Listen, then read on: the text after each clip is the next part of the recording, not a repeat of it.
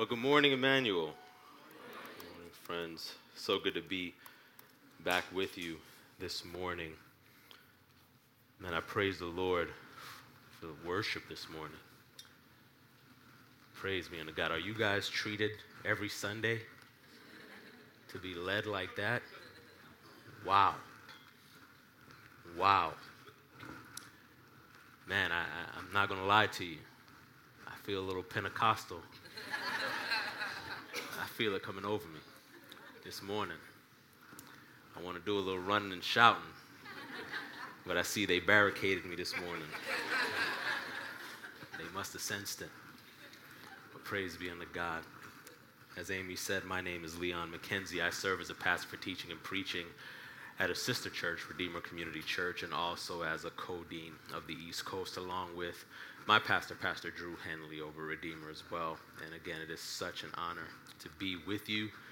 You guys are just so sweet, so kind, and just great to be with all of you and to get to see you. And also to be here, relatively in close time, just 1 week and then another week, and that's great. We get to build a little bit upon what I spoke last week. But we're going to be coming from Matthew chapter 5, verse 13 through 16, actually. If you're a good Anglican, you may know that the lectionary says that we're going to verse 20, but I've taken some liberty to cut it a little short. So please forgive me, you very faithful Anglicans. Please don't report me to Bishop Todd. But we're just going to stop at verse 16 today.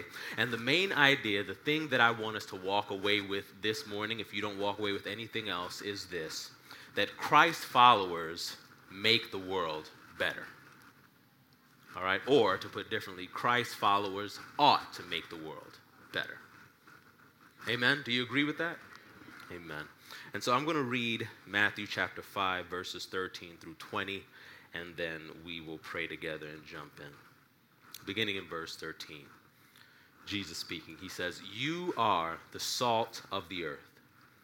But if salt has lost its taste, how can its saltiness be restored? It is no longer good for anything, but is thrown out and trampled underfoot.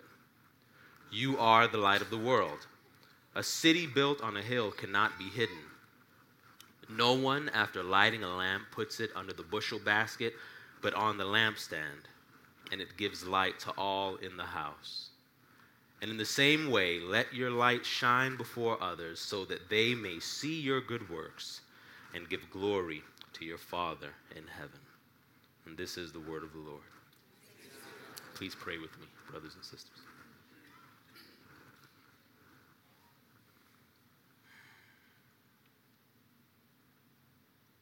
Dear Lord, this morning I come before you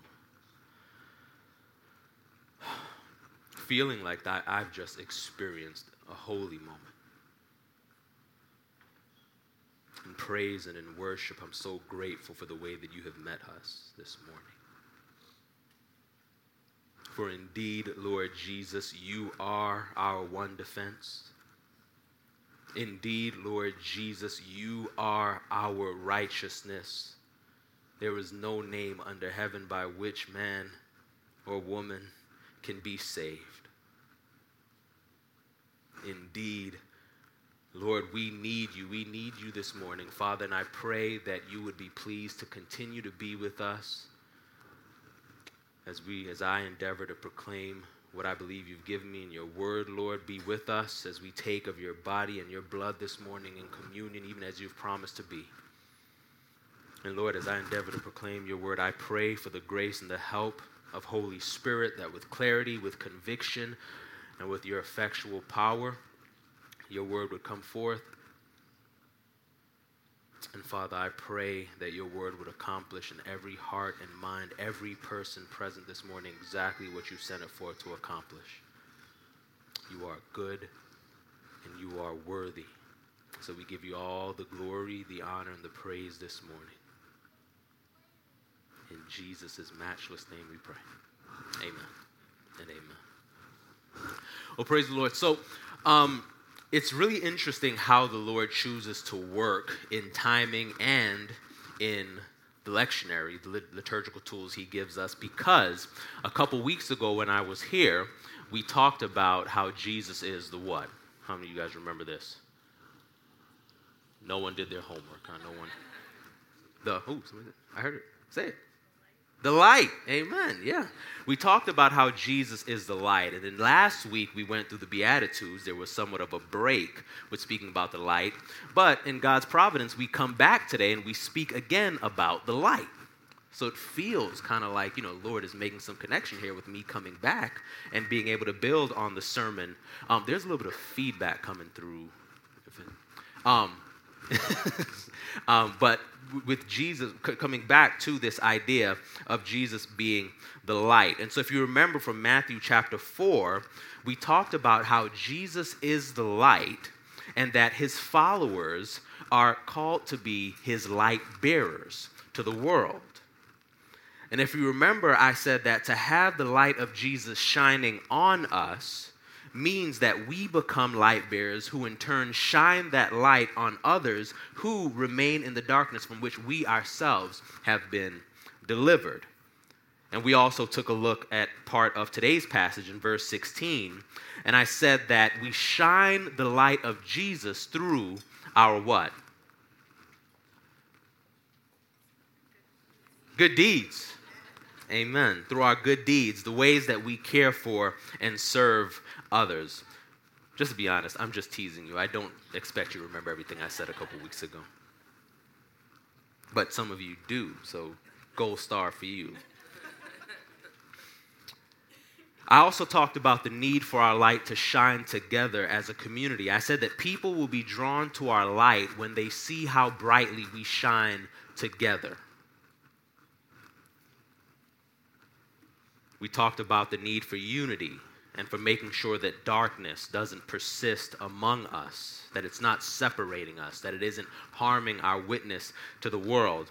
Well, today I'm going to jump a little bit ahead in our passage. I'm going to skip over verse 13, and I'm going to start in verse 14 because verse 14 picks up on this metaphor of the light where we left off last week. And Jesus continues this light metaphor, speaking about it in terms of the collective light of the people of God, the light of the Christian community as a whole, and not just Christ followers as individuals, right? The collective effect of Christ followers shining the light of Jesus together. And in verse 14, Jesus looks at his disciples. If you remember, he's taken his disciples away into a hillside or into a mountainside, and he's speaking to them specifically. And at this point, Jesus looks at them in verse 14, and with emphasis, he says, you, plural you. You are the light, singular light. You, plural, are the light, singular, of the world. And in case the collective essence of the plural you is lost on them, he goes on to tell them in a metaphorical way that a city on a hill cannot be hidden. And what Jesus is talking about is the brightness of the lights that emanate from a city and that make a city impossible to hide. Now, what we know about a city is that it's made up of many buildings, many structures, and indeed many lights. And when you're on the ground in a city, especially at nighttime, you can take for granted, it can be completely lost on you how bright the city is because you're only focused with the light that affects you at that moment, right? If you're driving on the road, you're concerned with the headlight and what you can see ahead of you, street lights, things like that. If you're at home, you're only concerned with the one light that's illuminating the light in the room you occupy at that point. However, if you've ever been in a plane, or if you've ever been bored and you look at Google Earth. Do anybody else do that when you're bored? I wonder what it looks like in Uzbekistan right now. If you've ever done that, what you've noticed is from that height, if you look down on cities, particularly major cities like our own or New York or LA, you'll notice that the cities look like one bright, immensely bright, and indistinguishable light.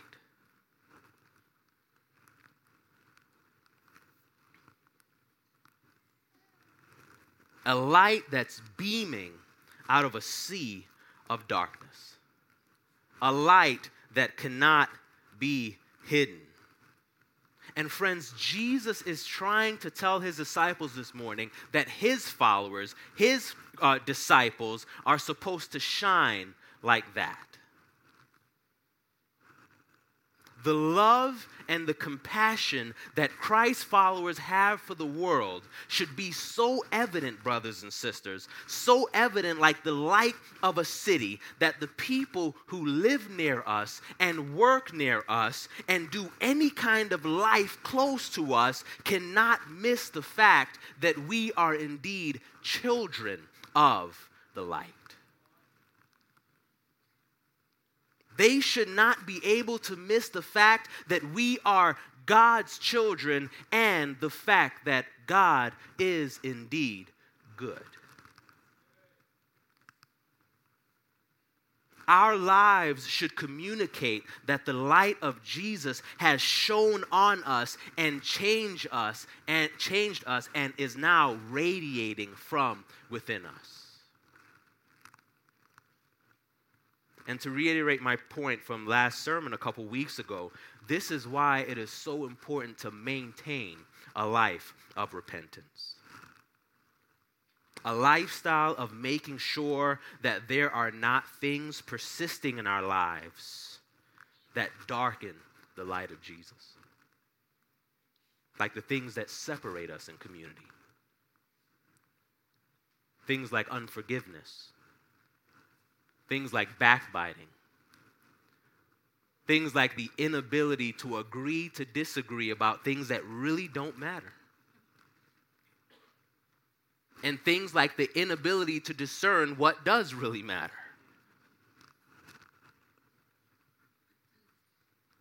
Brothers and sisters, we have to continually turn to the light that is Jesus Christ. We have to continually turn from the darkness of this world that seeks to destroy us and seeks to destroy our community. We have to turn to the light. And let us not allow darkness to overtake us, because indeed we are the light. And if the light within us is dimmed, then our world is without hope. The light of Jesus resides in us, and if that light is snuffed out, brothers and sisters, then there is no light to shine into the darkness that is this world. Fight for this light. That would be a great sermon title. Well, jumping back to verse 13, to the salt metaphor that Jesus begins with there, Jesus tells his disciples emphatically, he says that they are the salt of the earth. And of course, this metaphor begs the very important question, how in the world are the disciples salty?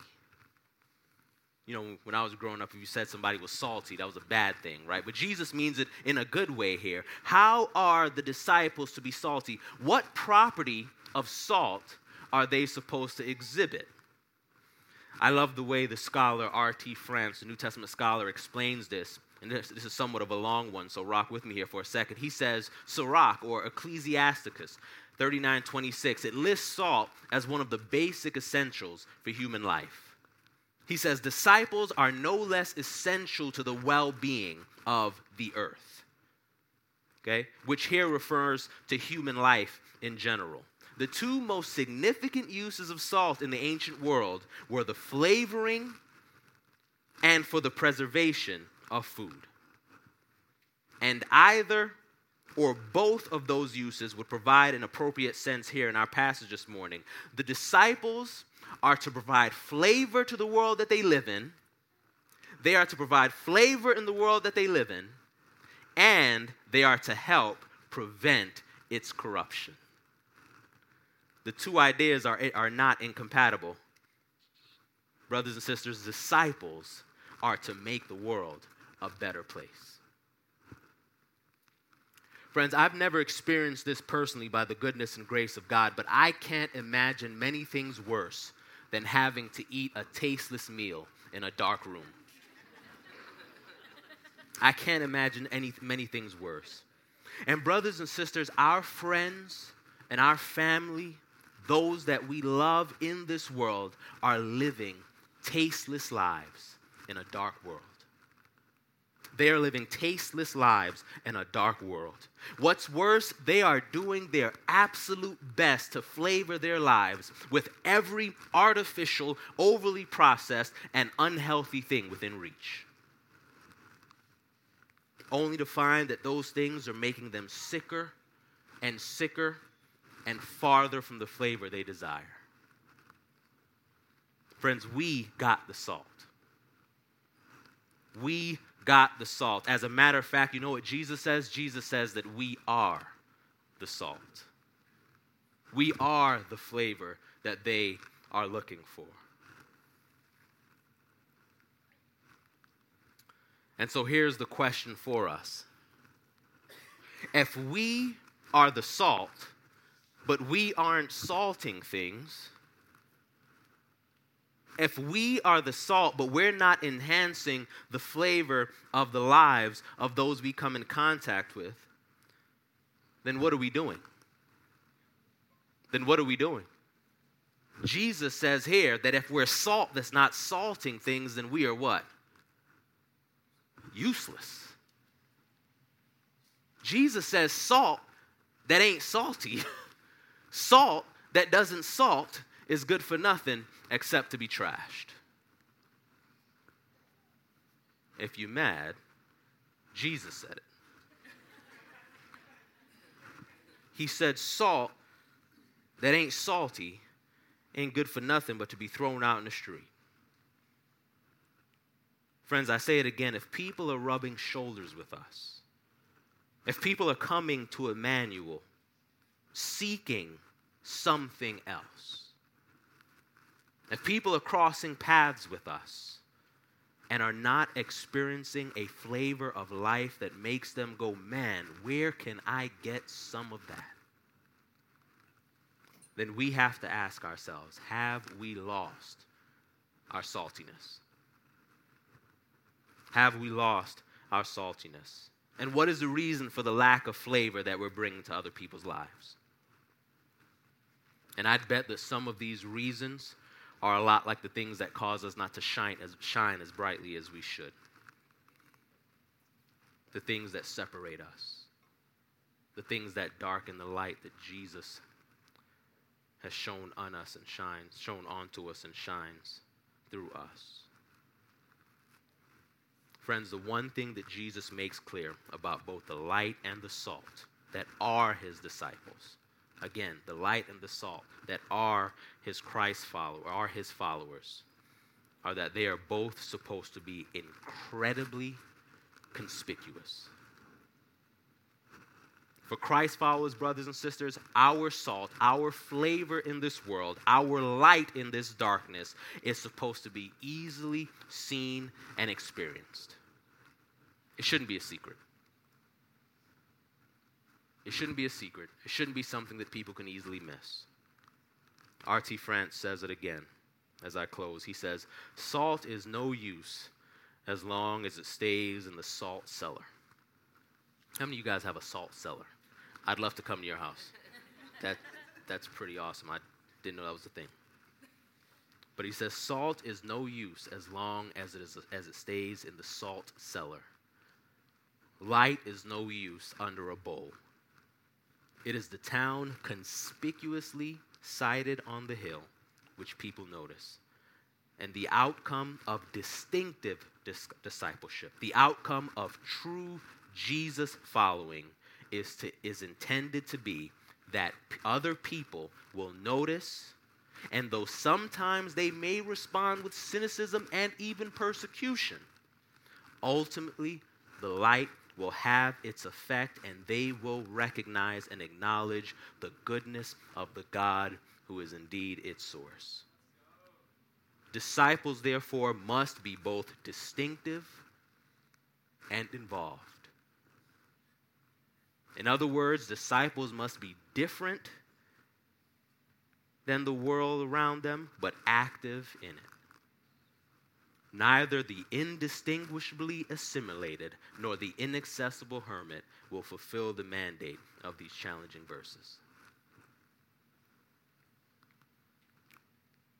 Friends, in a world that remains flavorless and filled with artificial, unhealthy, and even dangerous flavorings, a world that resides in utter darkness, Christ followers, we exist to provide a marked saltiness and a distinguished light that makes life in this world better.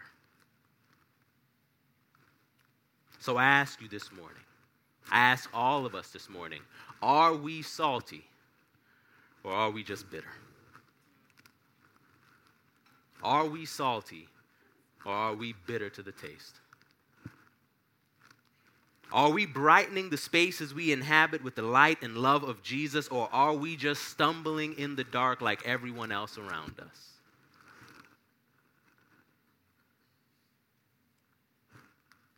Be salt, brothers and sisters.